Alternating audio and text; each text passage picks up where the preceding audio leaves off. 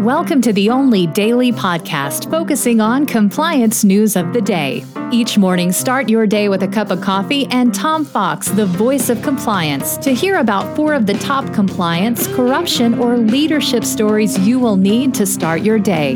The Daily Compliance News is a production of the Compliance Podcast Network.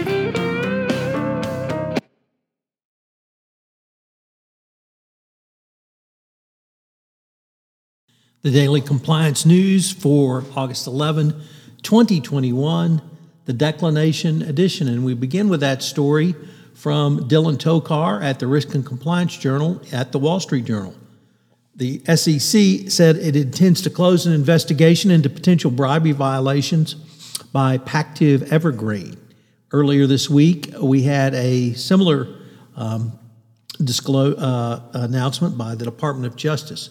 The probes resulted from Pactiv Evergreen's voluntary disclosure last September of an internal investigation that found employees had occasionally given gift cards to government regulators and employees of state-owned enterprises in China.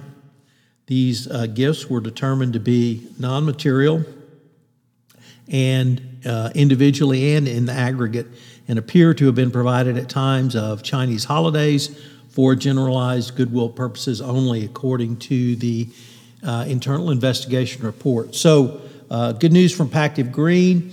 It certainly would be nice if the DOJ could somehow change its policy on declinations and release information about them, as it would be a great guide for the compliance practitioner going forward.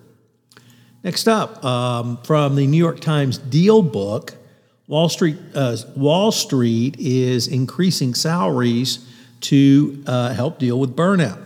So, once again, by throwing money at younger first-year analysts and other associates, they're hoping that this will help prevent burnout. But if you're burned out from working 100 hours a week, I don't think $10,000 a week extra is going to do much more for you. So, once again, the Wall Street solution of just throwing money at problems and hoping they go away is in play. Next up from The Guardian, foreign officials and corrupt business people are now targeted under changes to Australia's sanctions powers. These new sanctions powers, announced by the Australian government on Thursday and expected to be presented to Parliament by the end of the year, will allow Australia to target perpetrators of egregious acts of international corruption. The powers are likely to spark calls from the coalition backbenchers for sanctions against Chinese officials over human rights abuse, but will also allow Australia to expand sanctions on individuals and entities for serious corruption, proliferation of weapons of mass destruction, and malicious cyber activity. So more perhaps coming from Australia.